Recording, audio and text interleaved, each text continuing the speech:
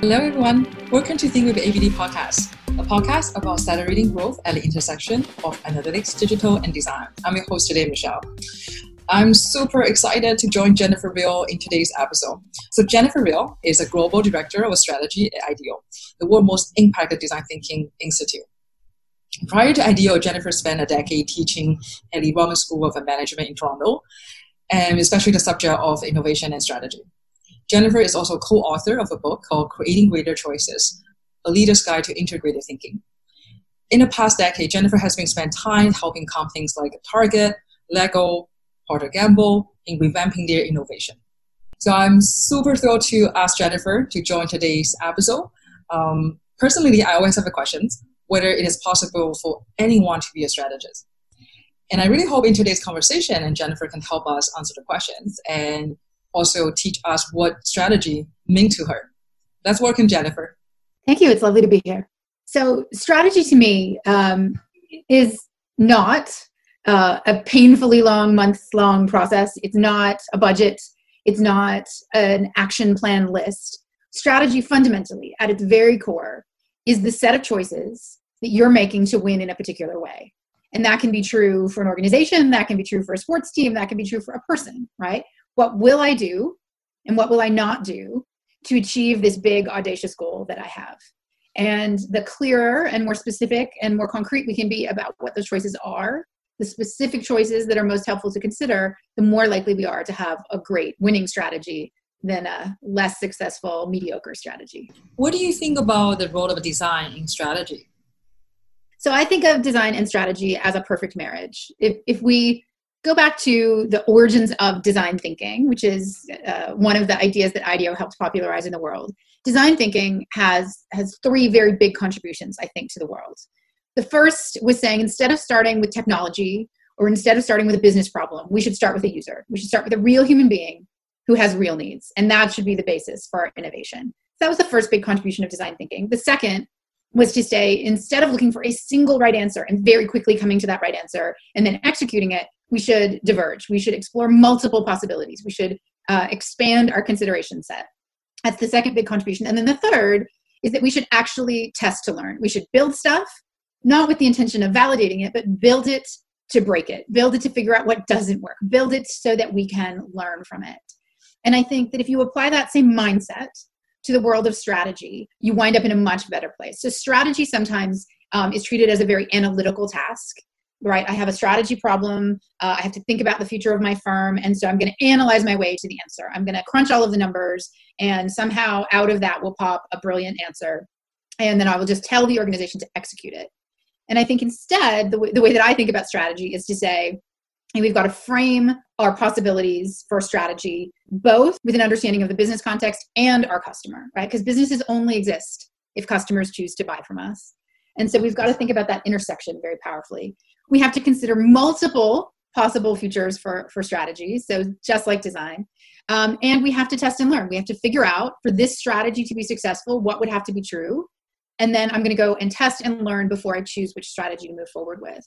So I think of design and strategy as having similar dimensions. And I also think that very specific design tools make us better strategists. So the ability to go and do both qualitative and quantitative research with users is going to help us do a better job of choosing our possibilities. The ability to visualize our thoughts and to build quickly, again, really helps with testing. So I think designers can be really, really, really critical assets to any team that's working on strategy because they have the ability to help us do those things really well. So I know Jennifer yourself has been helping out with a lot of companies, especially in the innovation journey. Based on your experience, what are the most common mistakes leaders make today in innovation? Yeah, I think there are a few that are very, very common. The first is trying to do it by themselves. So kind of locking themselves in a room and trying to make the strategy perfect and then telling the organization, this is it. This is the strategy. Go do it. I think it's really hard for folks in the organization to be handed a piece of paper that says, this is the strategy, and then be excited to make it happen. Right? I think that's very, very challenging. I think the second big mistake they make is failing to make real choices, trying to be everything to everyone. So in order to have a winning strategy, you have to be able to say no to some things. Because if you think about any company you know and love, if they are trying to do everything for everyone, they are probably over-serving their worst customers and underserving their best customers. The exact opposite of what you would want, right? And so we want you to be able to say, in order for me to win in the way I'm choosing, I'm not going to do these things. I am going to do these others. And I think so the second big mistake leaders make is trying to do everything, trying to hedge their bets instead of really choosing and executing along the line of that choice. And I think the third one is defining winning solely in terms of the stock price of the company. So about 50 years ago now, there was a very famous article that said the entire purpose of an organization is to serve its shareholders. And what that has produced in far too many companies is managing to the stock price and managing to the quarter. So if you've ever been on a team and you know you need some more resources to deliver on your project and you've been told we can't give you any money right now because then we'll miss our quarterly numbers, you've experienced what this means. Many companies have starved the innovation out of their organization in service of a higher stock price, which works today, but you're sort of betting your today against tomorrow. You're giving up tomorrow by not investing in innovation, by not having robust innovation teams who are thinking about the next frontier, the next thing that we need to do tomorrow. So I think there's a disconnect between what the top management thinking are important in terms of the share price versus what the rest of the team are thinking is important. And maybe beyond all the stock price and shareholders' return, there's a higher calling about customer needs and wants. They are far more important than just the stock price. Absolutely. And I think innovation teams' strategy is so important because think about how often you have 1 million things that are requested of you from the organization. I'm only slightly exaggerating, could do. And so innovation teams having their own strategy. What is it we exist to do? What is the core value we're creating for the organization? Is it about doing what we do today a little better? Is it about inventing medium length time horizon things that are near to the businesses we have today? Or do we exist to provoke the organization and to go much further out and to invent new business lines entirely? Those are very different skill sets. For sure. And trying to do all of them simultaneously with all of the requests on your desk, it's really hard to do that with excellence. So let me ask you a very hypothetical question. Imagine there's a Fortune 500 company is currently losing market share. In order to kind of connect with the employee and especially those innovation manager who has Brazilian things on their place, and the company is thinking of maybe start with a mission statement, start with what are the big goals we try to accomplish. So how would you suggest a company like that? Do you think we should all start with an objective and kind of a work from? Yeah, I'm not a tremendous fan of vision statements, I'll be honest. I think that you want to understand what your purpose is. Why do we exist? And you want to define the answer to 5 questions in order to have a strategy. So the 5 questions are, what is our winning aspiration? How are we as a group defining winning? So this is saying, 5 years from now, we will have won if, right? And so this is where you want to be able to say, winning is the organization is more effective and efficient, or winning is we've introduced 3 new companies that didn't exist 5 years ago, right? Those would be different ways of defining winning. You then want to be able to say, what's our playing field? Who do we serve? Who's our most important internal customer? Defining very clearly who you serve. What are we offering? Are we doing the innovation projects ourselves? Are we doing it shoulder to shoulder with internal teams? Are we training the rest of the organization in what innovation is? Are we doing design and delivery, or just one or the other? Are we a lab? Are we an integrated team, right? So what are we really offering? Are we doing it globally? Are we doing it regionally? All of those sorts of playing field questions.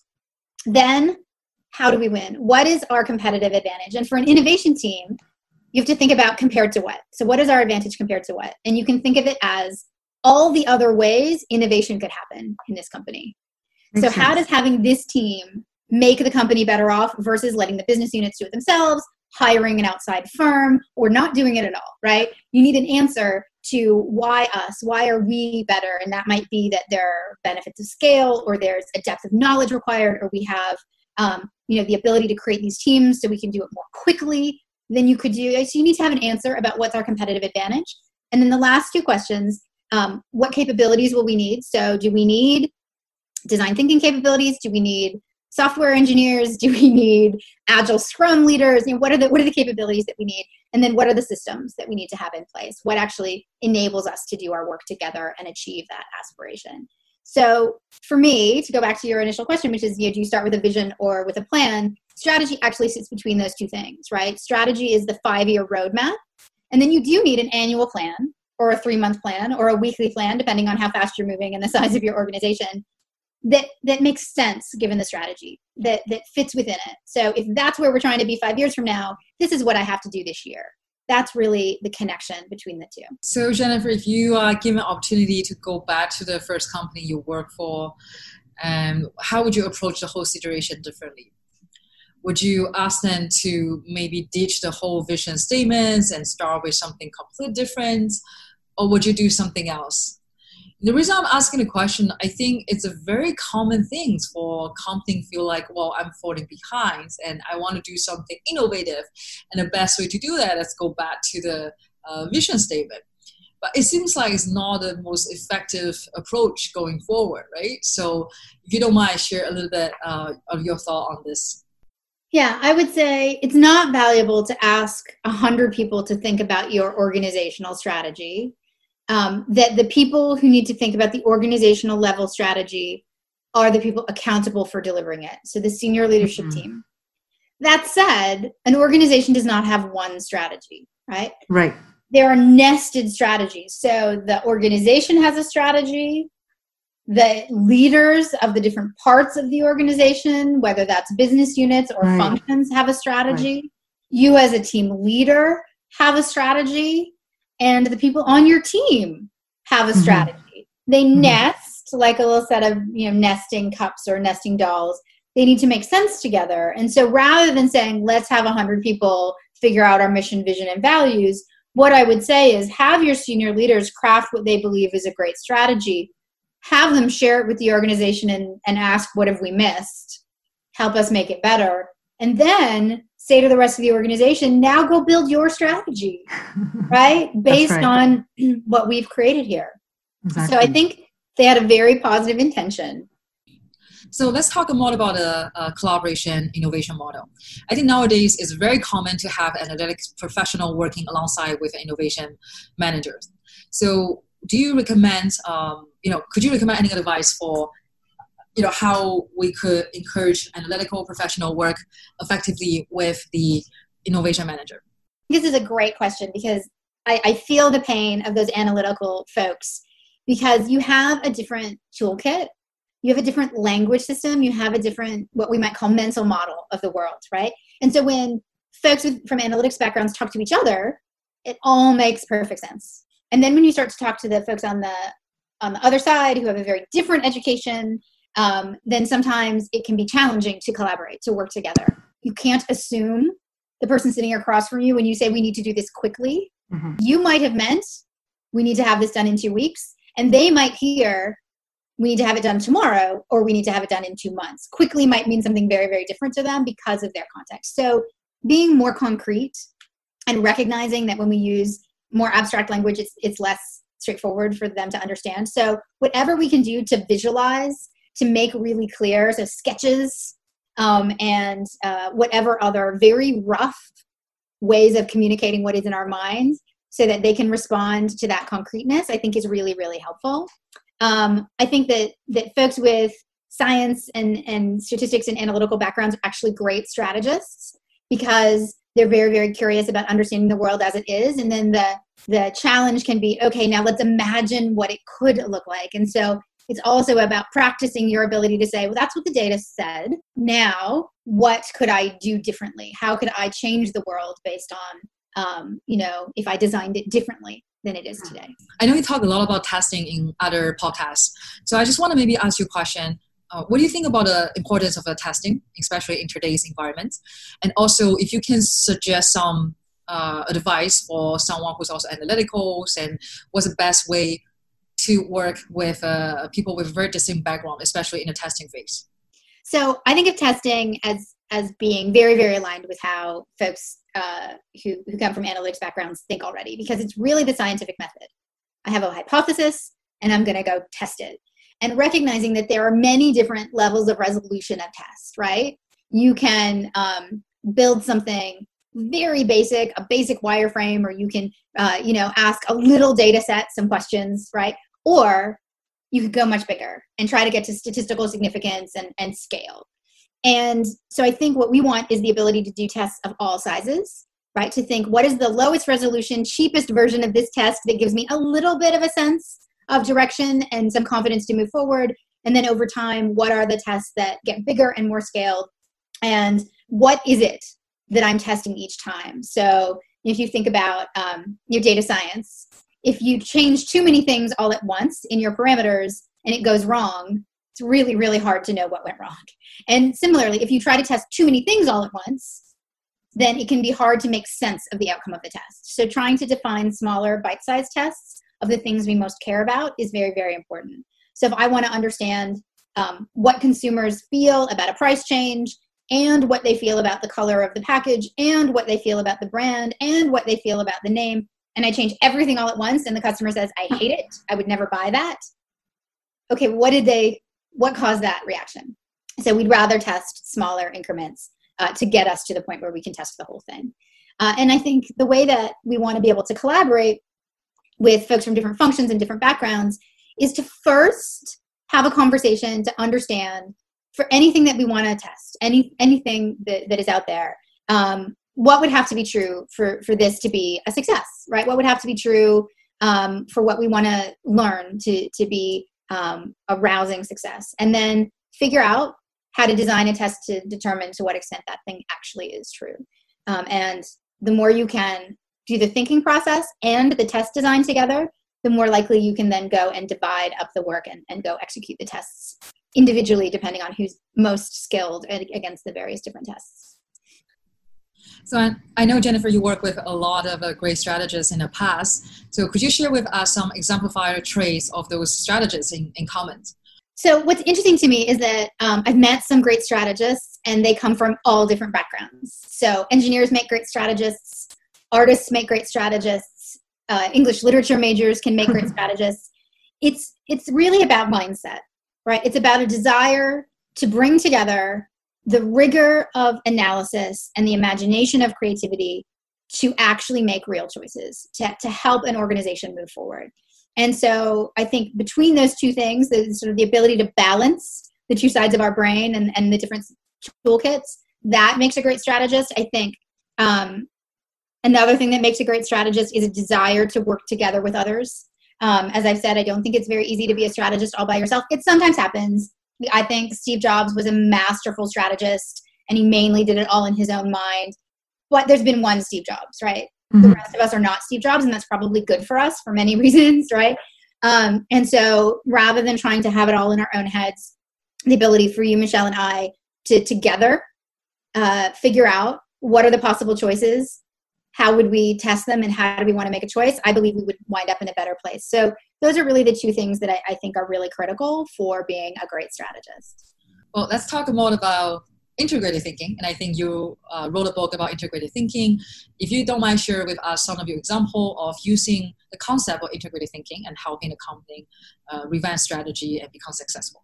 Integrated thinking is a tool we use alongside strategy. So in strategy, we say you have to make real choices, you have to make trade-offs, or you're not going to win. But sometimes you'll look at the choice in front of you. I can either do this or I can do that. You look at it and you say, ugh, like those are awful. Like choosing is awful. Neither of those are good enough. Or if I choose one, I'm giving up too much of the other. I genuinely don't believe I can win if I make this trade-off. So integrative thinking is a tool you can use to say, okay, is there a solution that takes the best of this option and the best of that option and creates something new? A new possibility that doesn't exist today, a new way of solving the problem that begins with the raw materials of the choices in front of me. And so in the book, we write about Lego.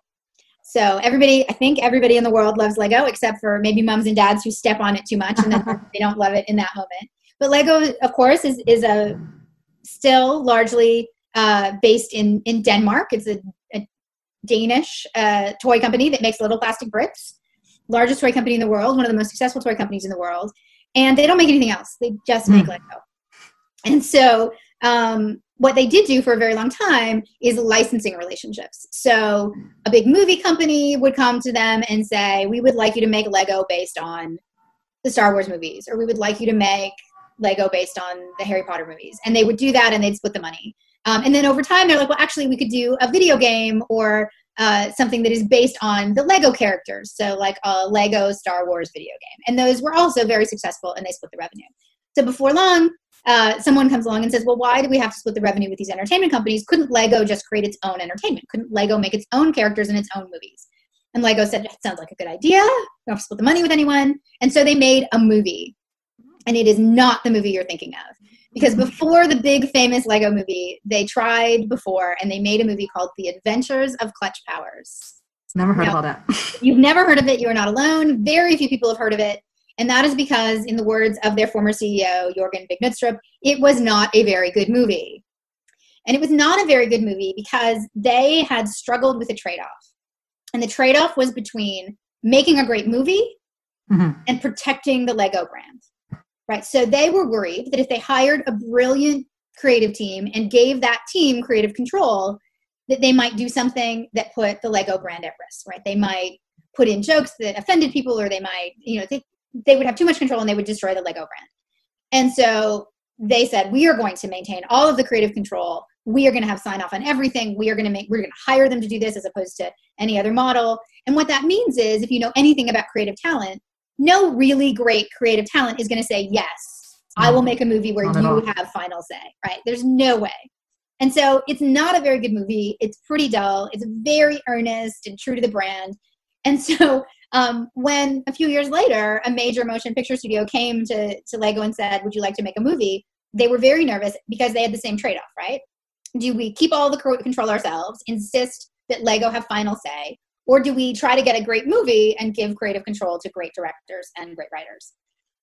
And our natural reaction is to say, well, the last time it didn't work, are you just going to give a little more creative control, or what's the compromise? That's right. And Jørgen at the time said, no, I need to think about this differently. What I truly want is not just a good movie, but a great movie. And I don't just want a movie that's okay for the Lego brand. I actually want a movie that is incredibly great for the Lego brand, like that makes Lego even stronger than it was before. So a much higher bar. And he said, how do I get that? I have to think creatively about this. So what he did realize was, to get anyone who is creative talent to do this movie, he had to say to them, you have control. Like, he had to tell them, we're not going to interfere, on one condition. Before you write anything, before you animate anything, before you do anything, we need you to go spend some real time, not with us, the leaders of the company, not, in the Lego store. We need you to go spend time with the biggest Lego fans in the world, children. We need you to go play Lego with kids. And their belief was that if these filmmakers spent real time with kids who truly love and cherish Lego, that those filmmakers would fall in love with Lego like those children do. And then they would do anything to protect the company, its products, and those kids. I love this. They wouldn't do anything to hurt those children who love Lego so much. And so it's a very creative answer that says, I actually want these filmmakers to feel inspired and excited and want to go do great things. And I want us to feel safe that they're going to protect our brand. And so the outcome was ultimately the Lego movie. Huge, massive global success, nominated for an Academy Award. And of course, Lego was able to take all of those characters and turn them into Lego and make lots of money on the toys, right? So it actually was brilliantly successful, both as a film and for Lego's business. And that was really the kind of integrative thinking, bringing the best of both together, that we talk about and write about in the book. So, the pandemic has brought unthinkable harms and sufferings on one hand. On the other hand, we also saw imaginable innovation happening in terms of technology. So what you have been seeing so far in terms of how businesses has evolved from a strategic perspective? Yeah, I mean, we are in a moment of wild uncertainty. I think most of us have never lived through anything quite like this. If we're lucky, we've never lived through this kind of uncertainty, although certainly some folks have. And so I think trying to control it is probably not useful, right? Mm-hmm. What we need to be able to do is think about what do we believe has changed when it comes to consumers, when it comes to our employees, when it comes to the world we live in? What has changed permanently and what has changed just for now? Right. And what does that mean for the choices I need to make? So there were things we were told were impossible that we've now figured out actually possible. It is possible for massive organizations to have every single person more or less working from home. We were told that was impossible. Mm-hmm. Turns out it's possible. And so how do we think about what in our world has changed forever, what has just changed for now, and what do we need to do differently given that? I'm going to ask you a last question in terms of what excites you the most. So what areas of strategy or technology excite you the most? And what do you think society is underappreciating right now that we should pay more attention to? So it's maybe a bit cliche. I do think that artificial intelligence and data science are extraordinarily exciting.